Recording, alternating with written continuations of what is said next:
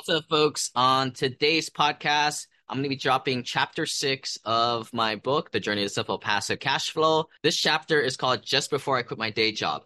Now, one of the regrets I had with my first book, and there were a lot of kind of holes that I see looking back, which is why the next book is going to be so much better, was this book was written through my point of view, following my journey, which is fine and all. But what I really wanted to turn the next book into was a step-by-step process on we have investors coming in. They are accredited already, million, maybe $2 million net worth, but no real estate investments. Or we have some investors with even much higher net worth, but how do they plug into this passive investor, sophisticated investor mindset and implement the tax strategies and accredited investor banking, for example? That's what the next book is going to be really surrounding is plug and play, figure out where you're at, and then skip all the minutia that led up before that. If there's anything that I've talking to a lot of you investors is what I've seen, a lot of people are very confused. There are so many strategies out there. However, I would argue that most of these strategies are for low net worth investors and for people who haven't really gotten their personal finances together, quite frankly, can't save half a million dollars quite yet, or just too young. Part of this wealth building, getting over $1 million, $2 million net worth is just takes time, nothing more than that.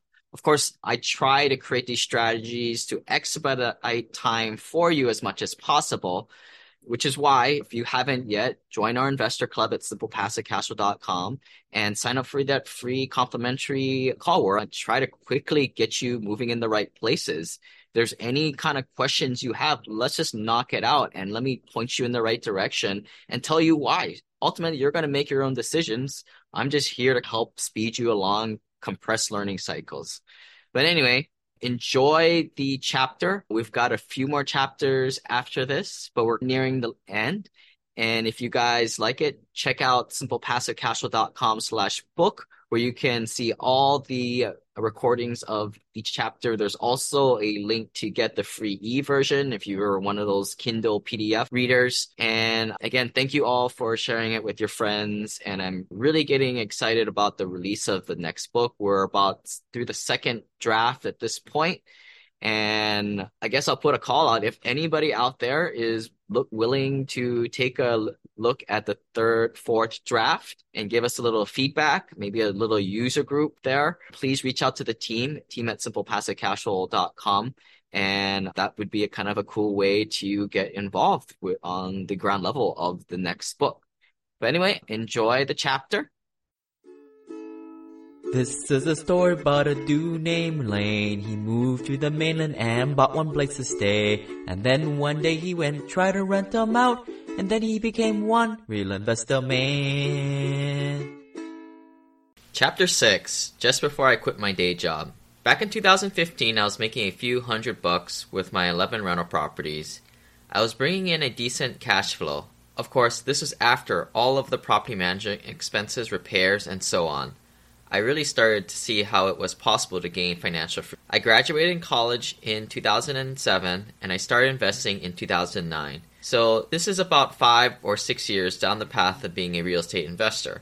I started to realize how little the W-2 paycheck mattered. I had already realized at this point that Santa Claus wasn't real, the Easter Bunny wasn't real, nor was a tooth fairy, and I wasn't much of a corporate person. My engineering job was very stressful, and I was still traveling a lot. I realized I had the option to find a less stressful, less paying job because the real estate more than supplemented my income. There was one thing that happened for me, and I think this happens for many of my clients. I call it the pivot point. The point where something bad happens in their lives, and it's always seemingly bad because, as Tony Robbins says, things happen for you, not to you. So I had an instance in my workplace where I pretty much got thrown under the bus because a project I was in charge of got caught up in a legal precedent-setting issue, nothing to do with my project. The situation got tough, especially with toxic people, and I realized I was just a number in a large company. Not a day goes by that I'm not thankful that I'm no longer working for that employer and that I got sent down a path. Pretty much everyone who reaches out to me and joins our investor group has a similar epiphany to some degree.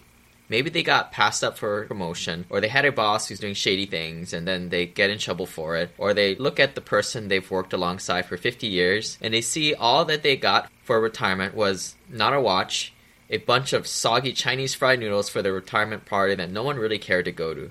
One common thing I see and hear from folks like you is that your peers and boss are typically not there because they are shining personalities, that they're financially free, so they choose to be there on their own accord. No, most people are there for a paycheck, and unfortunately, there might be backstabbing or at least minor office politics to ensure that one cash flow stream stays in. The one nice thing about having a college education was that I was able to find other jobs. Because I had many rentals at this point, I was able to take less money for a role that was less stressful. I started to work for public government agencies, leaving the high-stress private sector behind. Not only did I find better work environments, but better coworkers who weren't cutthroat competitive, and actually enjoyed going to work every day. It was nice to go in and interact with people. Life just got a little easier, and that would have been a happy ever after story. But now just a little more insight to this. What I start to realize after a while was that my bosses, they treat me like crap, right? Maybe it's because I was a new person at work, first 5-10 years of my career. And another realization was that most people that rise to middle upper management just have a lot of white hairs, and I just didn't really want to stick around for that. A lot of my clients are computer programmers, and they realize that being older isn't necessarily better in that field.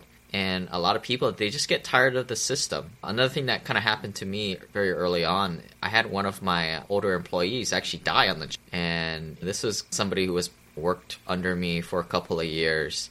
Good guy, but one day I was just at my computer and this company-wide email came out and the guy died. And hits home that life is too short. And another thing that I kind of took away was nobody at my job really cared about this guy. And it was just a number. And I eventually left that job. It was with a Fortune 50 company, very conservative, high-stress, 24/7 type of work environment. I eventually went to more government jobs. Those of you guys work at government jobs, you guys know that there's not much working of anything of that sort. Great place to build a passive real estate investing portfolio on the side. I think what starts to happen after a while is you start to have this FU money attitude where you know that your days are numbered. Kind of like the guy at work in their 60s and 70s that know they're on their way out. They only have a few more years left. It's a very empowering thing when you have rental properties or in syndication deals, having that passive income coming in, to know that if anything changes, you get a new boss, something changes in your work environment, you get some toxic employees, you can just peace out and leave. I think I started to find other less stressful jobs, got around to work with other people, and that was a great work environment for me. And really, that was the end of it. That would have been awesome for myself. My kind of story more pivoted as I started to lead these apartment syndications and start to grow my portfolio even more. Especially taking on other people's money just didn't really seem super responsible to work a day job on the side. I think most people that give us money, they want us to be true professionals, which means this is our job. This is what we do as professionals, which means spending all our time, energy. My mission at SimplePassiveCashflow.com is to help hardworking individuals like you do what I did, which was leave a professional career behind by building an investment portfolio where the passive income exceeded my daily expenses. It frustrates me that there's so many people out there mindlessly investing in the Roth, IRA, 401k, mutual funds, or worse, going through a useless financial planner who is just selling retail and financial products. Here's the problem. There are multiple middlemen taking a cut of your returns, all the while you take all the rest. In our community, we spend a little bit of effort to educate ourselves and build organic relationships with other passive investors to source the best off-market opportunities, all while enjoying higher returns and better security because the asset that you purchased is a real hard asset, not some kind of fake stuff like a crypto or altcoin. The trifecta is simple. Number 1, syndications to get. Number 2, passive losses to unlock other tax best practices. And thirdly, infinite banking. Join our network for more insider access and educational material at simplepassivecashflow.com/club, and also sign up for a free strategy call once you're in there. Enter our ecosystem, so if you did come out to Hawaii on our annual investor retreat, you'd be able to develop those relationships with the right people. To check out future events, go to simplepassivecashflow.com/events, and we'll see you in person. Today I own thousands of rental properties, and I do this full time. As I started to work in more chill jobs and have much more free time on my hands, I was always thinking about the next thing. And I started to realize that my 11 rentals, bringing in a few $1,000s of passive income every month, was really cool. But out of those 11 properties, I had an eviction or two every year and had some big issue or catastrophe. I've had several instances where evictions led to big repair bills up to $20,000 a piece. Single-family homes are a great way to get started. It got my net worth off the ground. Of course, that first $100,000 net worth is always the hardest. But as I started to level up my network and joined different mastermind groups, I started to realize that a lot of these guys invest in private placements and syndications. What was really comforting to know was that a lot of these guys used to do what I did at the time, own single-family homes. And they all said that they were so glad to be out of it and into larger deals. When I started out, I purchased properties in the wrong areas like Seattle. I eventually moved to more cash flow-based areas in red states with more landlord-friendly laws. I got up to a point where I started to transition into syndications and private placements. This is all within a decade time span. There were definitely mistakes I made along the way, such as paying down debt. Sophisticated investors don't do that. Second, investing with the wrong people, which was caused by not having the relationships that would have prevented me from going into bad deals. Plus, I paid a heck of a lot of money that should have gone towards investments to learn about these tax and wealth building strategies. But I'm glad I can distill the best practice to you. The system I'm advocating for is not easy, but it's very simple. It just takes a while. My parents never did any type of real estate investing. They discouraged me from having people rent out my house for fear of bad tenants. I started out with a good job that I parlayed into that first investment. But I thrashed in the water for 10 years to get to where I am today. Now, I barely use any energy to swim. Let's take a very typical scenario of somebody who's achieving this high-speed, low-jag wealth building method. They have a large retirement account. They start investing in alternative assets where they know the sponsor personally, so they cut out the middlemen and have gotten better returns backed by hard assets just in case there's a little hiccup in the economy.